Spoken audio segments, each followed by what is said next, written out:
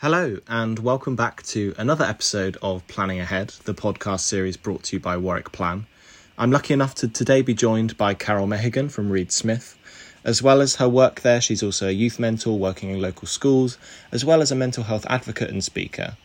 I first had the pleasure of meeting Carole back at our PLAN conference in May, where she was part of our panel discussion on intersectionality, and I'm delighted to have her back to talk a little more about that, as well as the importance of intersectional thinking when it comes to allyship. So, Carole, thank you for joining us. I thought firstly I'd just ask for your opinions on intersectionality and kind of how you interpret it and why it's important to you. Of course. Well, first of all, Zach, thank you very much for inviting me to be a guest on your podcast. I feel truly honoured to be having this conversation with you. So, to your question, for me, I interpret intersectionality as being one word, really: togetherness. It's recognising that different identities do not always work independently. So, like, for example, if I was describing myself in a crowd, if I said to you, you know, I'm a woman, if somebody pointed out to you that woman over there, if there are plenty of women over there in the corner that they're talking about, you probably wouldn't be able to know who they're talking about. But if they said that black woman over there, that would probably give you a better indication. So I feel that identities don't, work really independently. They probably work a lot better together. But they also, it gives more of a show of identities and how they work on many different levels, and showing the unique experiences and the opposites and barriers for everyone. Yeah, that's brilliant. Thank you. And how do you feel that your personal experience and your childhood and where you are now has kind of shaped that perspective and shaped that view? Yes, I think as a black woman who was brought up on a council estate from a single parent family household and low income background, I think it's kind of shaped me in the fact that I think society expected someone from my background to not thrive, but just survive. So, like many others who probably came from similar backgrounds, I think society was expecting me to end up being, a single mother with numerous children from different fathers, and on benefits. But obviously, I sort of broke the mold. Yeah, and in terms of sort of intersectional discrimination, which is something which is very prominent at the moment. I mean, some of the statistics around LGBTQ plus students, Latinx and Native American LGBTQ plus students have a significantly higher prevalence of self-harm and suicide attempts in America. And Black LGBTQ plus hate crimes rose by over 25% in the last 5 years. So what do you think the importance, this is something that relates to your work, is the importance of educating people and educating and allowing them to understand the importance of, intersectionality and embracing that intersectionality? Yeah, so I think the importance of education, especially around current generations and children, is really, really important. Children learn a lot of lessons from adults, and they're like sponges. You teach them things, they soak it up, and that's what they sort of learn and carry on learning as they get older. And I think if we can teach them in the right way how to not be discriminant against other people, how to embrace differences in other people, it can make them not only a more rounded person as they grow up to be an adult, but also they become less consciously or unconsciously biased, because they understand that everyone's different and everyone sort of brings the difference something to the table, and to embrace that and not to kind of be ignorant of the fact that we all are people, but we all have differences. Yeah. So on the other side of the spectrum, how would you say that your work in mentorship and helping those who are perhaps the victims of such, that kind of discrimination and, almost just kind of that casual bias that society has against people from any minority, how would you say that mentorship and that guidance that you and others bring is important to helping people overcome stuff like that? So yeah, it's a really interesting question, because it's something that I've understood more and more as I've been working on student programs, and having volunteers take part in those programs with kind of panel discussions or networking sessions. And what I've learned from children when I've been speaking to them is that a lot of the messages they're getting are still not the correct messages. And that's not because the teachers or their parents or guardians or whoever is giving them misinformation. It's mainly because those adults probably don't know the correct information, especially when it comes to working in a business environment, for example, where differences are embraced, where differences do make it better for the workforce. Our clients are expecting to be able to see people like them when, they're put in front of their lawyers, or if you're looking to sort of go for some business with a firm. So I think that because young people are still being given misinformation, and like I said, not because it's being done on purpose. I think coming into our environment and meeting different people from all different walks of life, all different backgrounds, can start teaching them to kind of not just stop the unconscious biasness, but the conscious biasness that they have when they come in to an environment like ours. And I can give you an example. So this is pre-COVID, when we were doing lots of in-person events. I had some students come in from a school based in Hackney, mainly predominantly Black male students, which was unusual, because we mainly get more of a mixture. But I just remember during the lunch time, one of the Black male students, said to me, "So miss, are you posh?" And I was quite taken aback by that, because I was like, why would you think I'm posh? But that's because I know the background I come from. And obviously he was just looking at this Black woman standing in front of him who spoke well, who dressed well, who was working in a corporate environment, had a really good job.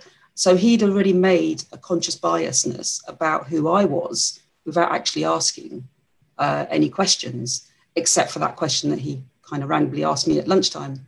So I sort of said to him, can you hold on to that question and we'll come back to it when we start the sessions again? And I think he looked at me thinking, oh, she's not going to answer the question because she doesn't want me to know.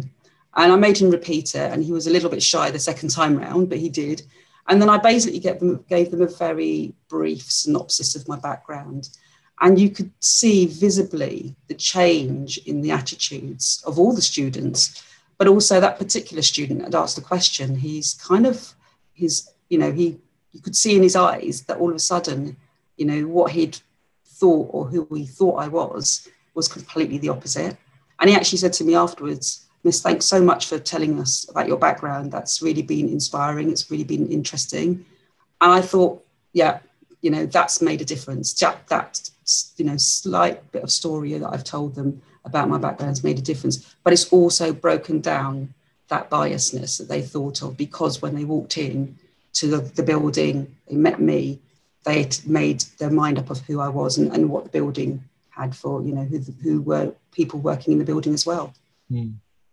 Yeah, it's really, really interesting to see that direct impact of what, a role model can have on young people. And is that something that you had yourself when you were younger, or if not, how did you kind of overcome that sort of lack of not being able to kind of see yourself in, another person's shoes? So for me, role models, no, I didn't have any role models. I was kind of inspired by someone who will never know they inspired me, because it was on a film, on the television, black and white TV back in those days. And it was way back in the early 70s. And I just remember, for me, I really enjoyed learning. Unfortunately, I experienced a lot of bullying during my primary school stage. And because of that, I got very immersed into reading books, which helped to kind of take me away from what was going on from a day-to-day basis. And so that learning continued as I went through my education. Not to say that I was the brightest bulb in the pack, but I did try my best. And I made sure that I did get a good education, because I knew that where I wanted to go. I knew what career mode I was aiming for, but I didn't have anyone to follow in the footsteps of. And I didn't even really know where I was going to start. It was all a very big learning curve. And I just had to talk to different people. I had to be quite brave and talk to people and ask them questions. So when I went to college, for example, to do my business studies and secretarial studies, because I wanted to be a secretary as my first chosen career, it was a case of asking questions of those people who were around me, who may know the answers. And going for my first job interview, I was even more nervous when I walked in and saw, 5 other candidates. None of them looked like me. They were all older than me. They all looked like they came from much better backgrounds than me. Some of them, when I overheard them talking about, they travelled, they'd had different languages, and there was me sitting there, this young 17-year-old black girl who had just finished college, hadn't even got my results yet, and I was up against, 5 young white girls who were in their 20s with much better backgrounds than myself. So for a very long time, even as I got into the legal sector when I was about 20, there was no one really who looked like me. And so it was one of those things. It was either keep going or go and find an industry that did look like me. But I didn't want to. I didn't want to go into hospitality or into nursing profession or anything like that, where there was more people from my background in those sort of areas. I wanted to go into the business world. So I just, like I said, kept asking questions, kept opening doors for myself. And yes, I probably was the poster girl each time I went to a new law firm. But eventually, as time went on and I started to see more diversity within the legal industry, it started getting better. And for me, it made a whole lot of sense of why I'd stayed in it. And it was good to see that change. So for other people that perhaps, now still feel the same way that you did in terms of struggling to see people that, they see themselves in, what would you say, to encourage them, to motivate them that, they should persevere and should stick with what it is that they want to achieve? So I always say, and this is one of my little mottos, I always say, don't let your background define who you are. You are the controller of your own destiny. And I think if you want to pursue something, then you should not think about not doing it and not let anyone else stop you from doing that. We all have an opportunity to make something of our lives. And I think if that's what you want to do, then you should definitely go ahead. It may be a struggle. Yes, you may be the first, but someone has to be the first. It doesn't mean that you'll be the only one. You may be the first person, but you never know who's coming behind you. And I think it's also encouraging if you are there, again, not to be the poster person, not to be the token person that everyone wheels out. But if people do see you and they see that you're different, it may just encourage them to feel like, actually, I could do that as well. Yeah, we've touched briefly there on that idea of kind of tokenism and, being sort of the poster person of where you're working. So are there particular instances you felt that? And if so, kind of like, how do you overcome that feeling of kind of, because some people get a very severe kind of imposter syndrome of kind of, I'm only here because of this. And I'm sure that's something that you've come across yourself. So how have you kind of overcome that? Oh gosh, I think we all suffer with imposter syndrome, and sometimes every day I think, what am I doing? Do I know what I'm doing? Why have I got this great job that I'm doing now? And I still pinch myself in the fact that the firm took a punt on me with someone by giving me this new career path, which I had no background in. I didn't have any educational qualifications in, but they decided that I was the person to do this role. So it's like the second bite of the cherry of having a good career model. And I think basically you do have to learn to trust your own instincts, and I think you do have to learn to believe in yourself. But it can take time. It's a journey sometimes. And even now, I still feel like I'm doing that journey, and I am in my early 50s now, and I still feel like I'm doing a journey. So I would say that don't feel under pressure to actually know what your direction is, to actually know if the career that you're choosing is the right one. Sometimes you choose a career, it doesn't work out. Don't feel like you have failed. Failure is a positive thing because it tells you what you don't want to do. and then it gives you the opportunity to go and find out what you do want to do. So again, not being a token person, I think it's being yourself and getting involved in stuff that you want to do, but doing it because you want to and not because you feel pressurized to do it. So, organizations amongst all the industries are changing, and there are more and more people from diverse backgrounds. So you will probably, I think the generations coming are going to find people that look like them. It was a lot harder for myself, obviously, because of what I chose to do. But the good thing is that the tide has turned, and I think there's more diversity within workforces. So hopefully generations to come won't feel like they are a token or a poster person, because there are people that have been there before and people that they can follow afterwards. Yeah. I want to move on now to something that you've also taken up, which is the kind of mental health work that you do. And obviously, coming out of the pandemic now, that's something where there's a lot of readjustment, a lot of, struggles that people have gone through because of that time period. So what was it that kind of led you to taking an active role in mental health support, and why is it so important? So I became very active in the mental health arena from, pre-COVID, to be honest. We set up our disability committee back in 2012 on the back of the Paralympics. One of our clients is Channel 4, and they've done an amazing job of, putting out the Paralympics, the importance of people with disabilities and how they can achieve so much. And we decided that actually, have we looked internally at ourselves as to how we're supporting people with disabilities? And that's across the board: visible, invisible, neurodiversity, mental health, etc. And from the back of that, we started really working hard to ensure that we were looking after our own internal disability community. And mental health was a strand of area that we decided to pull out and deal as a separate section, because there was so much involved with people having mental health conditions. We always say that everyone has mental health, but it depends on whether you've got good or bad mental health going on. And you can go from mental health to mental health issues to mental health conditions. And once you get down the conditions route, that's where you're talking about professional help. That's where you talk about medication, potentially therapy, etc. And so I'd started getting involved in some of our mental health campaigns pre-COVID. So we did some sort of Stop the Stigma campaigns, which were talking about mental health. And at that point, I was talking about things like depression and anxiety, that I knew that I had, an OCD that I also knew that I had.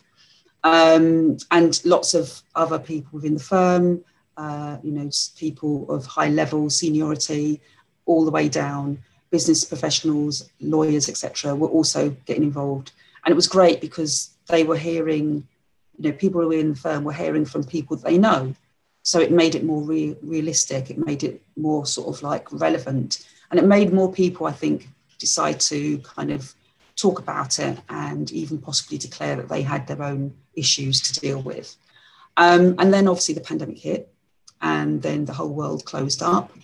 And a lot of people who at that point had never suffered from or experienced any sort of mental health, unfortunately did. And I was one of those people that in 2020, I basically had a full mental health breakdown. And it was quite a shock. I knew something wasn't right. I knew that I was starting to feel like something wasn't right. And I just kept pushing it back in the back of my mind, thinking, oh, it'd be fine. And I started to make myself physically ill. And in the end, I ended up having to speak to, long story short, ended up speaking to a mental health team with our health providers. And they put me in touch with an amazing psychiatrist who I'm still under the care now. And she, after long conversations with me, she determined, and my prognosis was that I have bipolar depression, complex PTSD, OCD, and acute anxiety. So I then realised, actually, yes, I was more ill than I realised. because of COVID, she couldn't treat me as an outpatient. So she then said to me, look, I want you to voluntarily come into the psychiatric unit at the Priory in Kent. I would like you to come willingly rather than, section you. So I did, and I spent 5 weeks there, and it was probably the best 5 weeks of my life because it gave me back my life.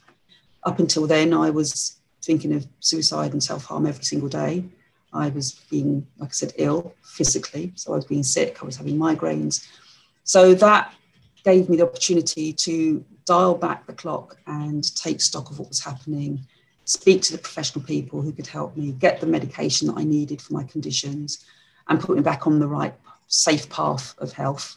5 weeks after that, after the 5 weeks, I went home. I spent the first 3 days literally in bed. I think my body went into some form of shock and it just went to sleep for 3 days.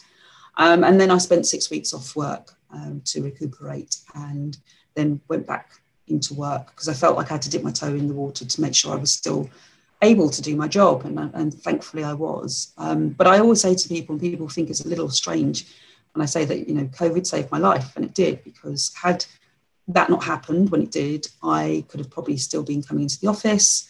I could have been traveling to different places because I had quite a good social life. But because of the way I was feeling and thinking, it may be that I did something drastic, which would meant that today we wouldn't be having this conversation.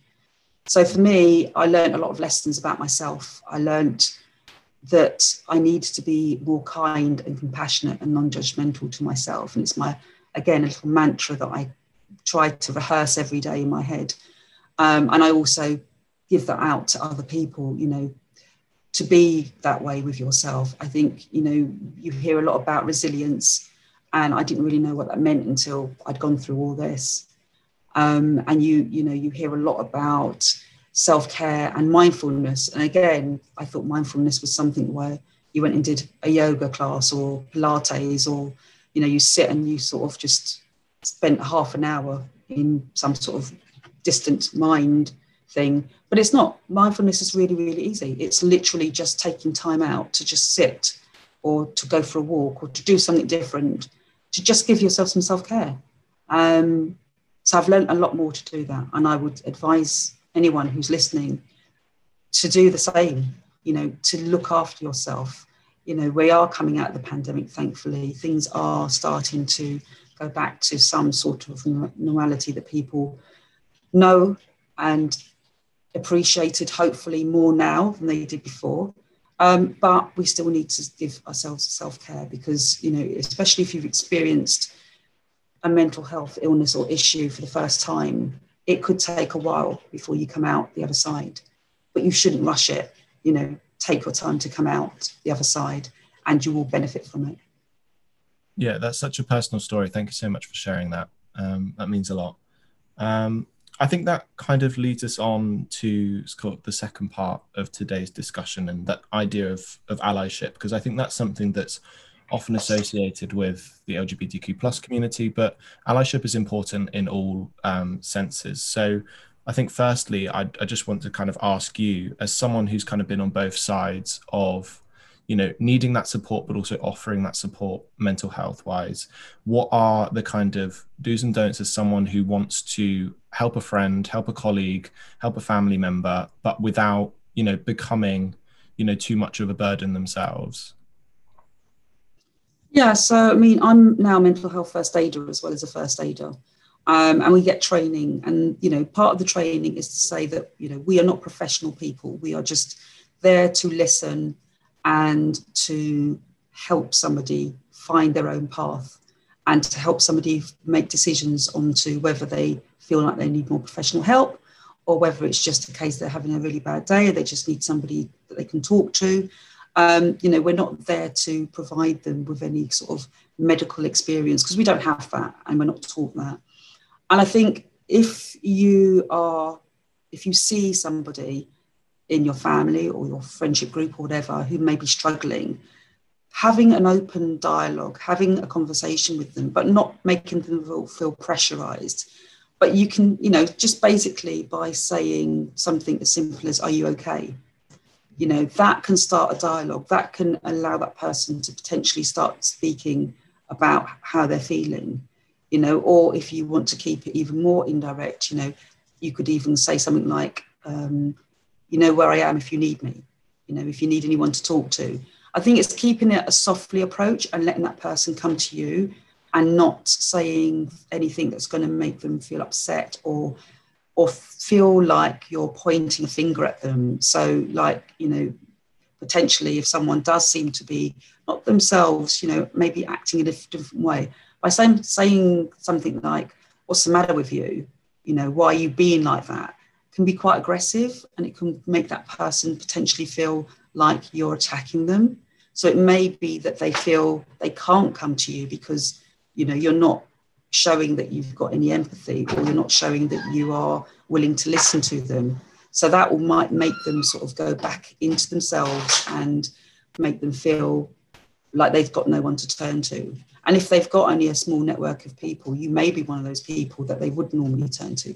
So I think it's a softly approach. It's giving them the opportunity to speak. So it's opening up a dialogue, but not pressurizing them, letting them come to you, not saying anything that might be upsetting. Think about if it was yourself, how would you like somebody to approach you? I think is the best way around that as well. So, yeah, I just want to kind of move on now to kind of allyship in general, and we'll start to talk more about kind of LGBTQ plus allyship. So firstly, kind of what does the word ally just mean to you, very simply? Ally to me, in a simple term, is, I suppose, support, friendship, being there. I think those are the kind of words I would use for allyship.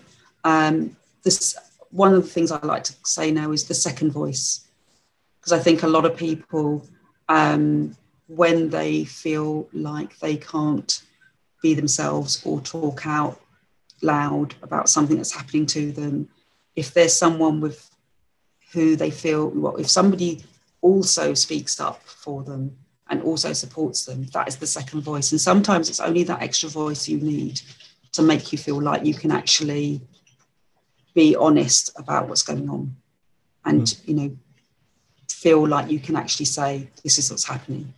Yeah. Is there kind of like an early memory perhaps, or a sort of first instance where you sort of remember being kind of that proper like ally figure for someone? Yeah, so I think the first time I remember being an ally is, I was about 14. So I was in secondary school, or high school as they call it now. And I had a friendship group, and one of my friends was a boy in our friendship group, and call him Eddie for ease. Eddie seemed to be really happy to sort of be within the more girl friendship group than in the mixed friendship group.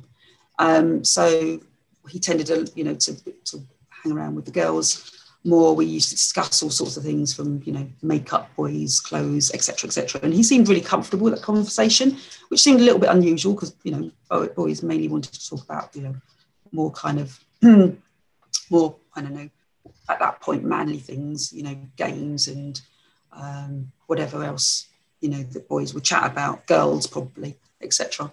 And so we used to have all these conversations, and I don't know whether anyone really noticed, but I did, that he was much more comfortable around us. And I just remembered one day we decided to go to the pictures. We both wanted to see a particular film that was on, and so we arranged to meet and go to the pictures. So we got to the pictures, went in, went and sat down, ready for the film to start, and then we were talking, and then the film was about to start, and then he kind of reached over the back of my chair with his arm.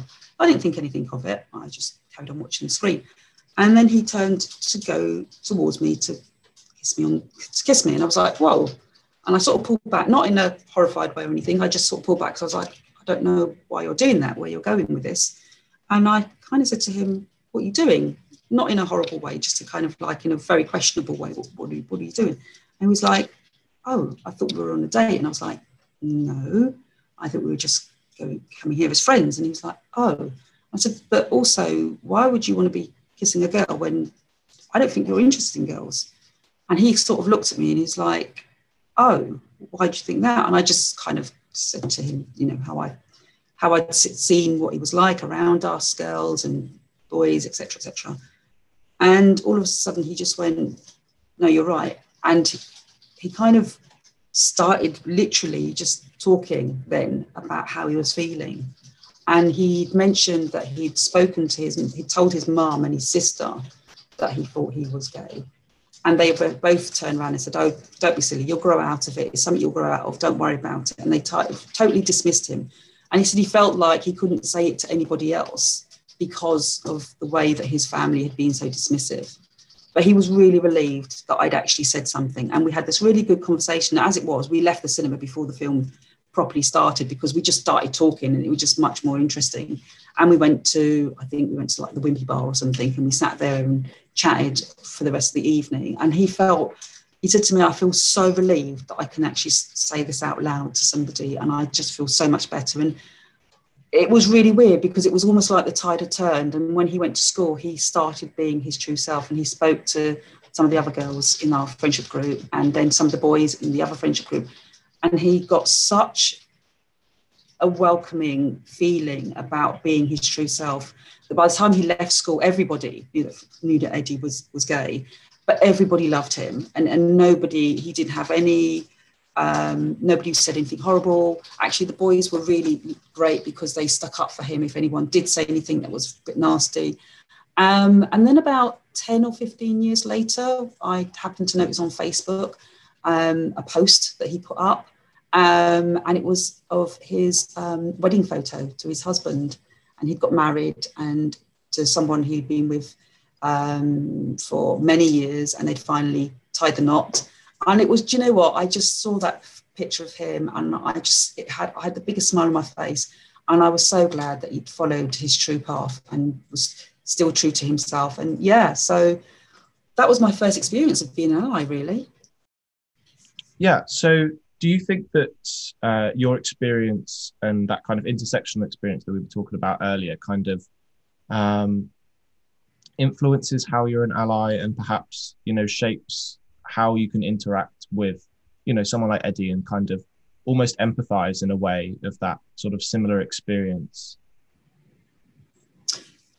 Yeah, I think at the end of the day, recognizing that we're all different and giving people a chance to talk about their difference and kind of feel comfortable with that, I think it helps you to be a good ally. But it also, if you know that you have been judged by your own differences, it makes you feel like people will understand you as well and that you have allies, even if people don't come forward. You know, people often wonder whether they need to be relatable to somebody. It helps, but it doesn't have to be the be and end all. I think having empathy with people is important. If you can have something that relates slightly to that person, what they might be going through, but not necessarily the same thing, it might just give you that edge on understanding and being more empathetic. Mm. And sort of on the other side of that scale, would you say that, you know, someone with a lot of privilege, someone who potentially comes from that sort of like white, male, heterosexual, very sort of middle class, upper class bracket, how have you tackled in your own experience, and how do you think other people should approach kind of educating those people that perhaps aren't aware of that privilege and being able to allow them to understand why that influences their decisions, their perspective on the world, and just how do you educate them on becoming sort of more well-rounded in terms of their understanding and support of people that perhaps don't share that same amount of privilege? Yeah, I mean, it's quite difficult because I think if you do come from a more privileged background, you tend to think that you know everything about everything. And so you tend to not really ask the right questions or ask questions at all. You sometimes just presume everything. And I think when you don't, I think it's having the being comfortable in yourself to be able to sort of say things, and also not taking offence too much by what some people who come from much more privileged backgrounds may say, because like I say, they assume more than they actually know, and it's the only way sometimes you can teach them is by correcting them when they have said something that they don't think is upsetting or is incorrect, but by then telling them what the correct way to sort of speak to somebody or to address somebody or something like that might give them a better understanding. And again, I can give you an example of this where I turned something which could be quite awkward into something that was more humorous, should I say. So there's two, but I'll tell you about this particular one. And so basically I was working for a chartered accountancy firm, and my boss had come from a privileged background. He was very much old school, I would say a gentrified background. So his business was on the back of money and family money, etc. And so he'd gone to the best universities. He sounded very upper class, and a lot of his clients were. And I remember having this conversation with one particular client who I got on really, really well with, and he would phone up quite regularly to speak to my boss. And then he's told me one day that he was coming into London and he would love to come and see my boss, and it would be a great opportunity to meet me. So we arranged the date and time, and he arrived. And this is where I'm saying about not thinking about what you're going to say, because you don't realise what you're going to say could be misinterpreted or taken as an insult. But he walked in, and he introduced himself, and I introduced myself. And without actually thinking about it, he just turned around and said, "Oh, you're black." And so now there was two ways I could have taken that. I could have either been very insulted and said something rude, or I could have turned it around to make the atmosphere less tense. And so he didn't feel stupid or that he'd upset me. So I just sort of said in a very jovial voice, "Oh, yes, I am." And he was like, "No, sorry, I don't mean it like that." And I said, No, it's absolutely fine. I'm not upset, and I'm not offended. And he was like, "Oh, so, I'm really, really," and he kept apologising. And in the end, I said, "Please don't worry about it. It's absolutely fine." And we had a bit of a giggle about it. And after that, whenever he called up, we still had the same type of conversation. Nothing had changed. But I think because I'd made it more humorous rather than taking offence, he was able to feel, okay, I probably said the wrong thing, but I haven't upset her, and she's corrected me, and that's fine. But it's when people presume they know and then they get it wrong. If they're willing to kind of apologise and be corrected, that's how they'll learn. But if not, then they just get stuck. Yeah. So when it comes to those instances of more kind of like direct sort of support or, understanding of someone, do you think that, the right approach is more of a sort of compassion based one and trying to, just be there for them emotionally, or is it more of an empathy one and really trying to understand how they are feeling, or is it just simply being there for them? It's probably a bit of both, really. I think, being empathetic is really important because it shows that you are there to support somebody through whatever they're going through. Having some compassion can help, because if you have something that's slightly relatable to what, if you've got differences of your own that that you have to struggle to get, past the door, so to speak, and that there is discrimination in what your differences could be, it kind of makes you more compassionate against what other people are going through. But I think that the two work together. I think if you can relate to someone not necessarily having the same difference, it makes you more empathetic, because obviously you understand how that difference can make you stand out from the crowd, and how the differences might not make people understand who you really are. But I think supporting each other is one of the biggest things that we should be doing, because that way we all, well, hopefully discrimination will become a thing of the past as time goes on. We destigmatize, people for having differences. And people will learn better and have better understanding, rather than just kind of, presuming or thinking that someone else is helping others, so they don't need to do it. Because if you don't embrace that, then you will constantly be possibly doing the wrong thing and nobody's telling you, because you're not actually putting yourself in the position where you're being corrected.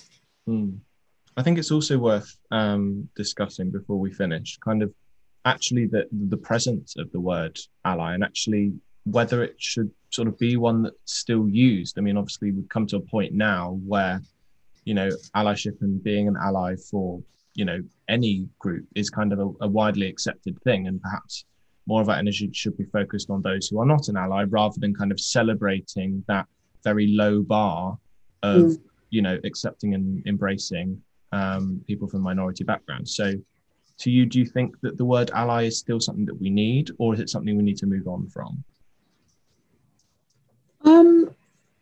I still think it's something that we need. I don't think if we move away from it, what will happen is we'll go backwards, and people who aren't educated in the right way of thinking will then start saying again the wrong things, and then the people who need the support will then feel isolated again, and they'll feel like they're on their own. So I think allyship is important still. I think whether we continue to call it allyship or friendship or supporters or whatever we tend to call it, I think it's just a case of ensuring that people can embrace and celebrate that we are all different in all different ways. And that our uniqueness is what makes us all special. And so I don't think we should get rid of the word allyship, or, like I said, supporters, friendship, whatever. We don't probably need to label everybody, but we just have to remember that we all whether we have lots of differences, one or two differences, or none at all, we all need to be there for each other, and we all need to remember that we are all human beings, and we are all, cut us, we all bleed the same, and that we need to just have understanding for each other. And I think if we can start from the very young, if we can start teaching the very young, who are the next generations to come, and they are the people that are going to, again, be putting out into the world either prejudice or discrimination or not, then that's what we need to do. We need to get to a point where we're not sitting here talking about this as a subject, because it doesn't really exist, because everyone just is allowing everyone else to live their lives. Yeah, that's brilliant. Thank you. So final question before we end today.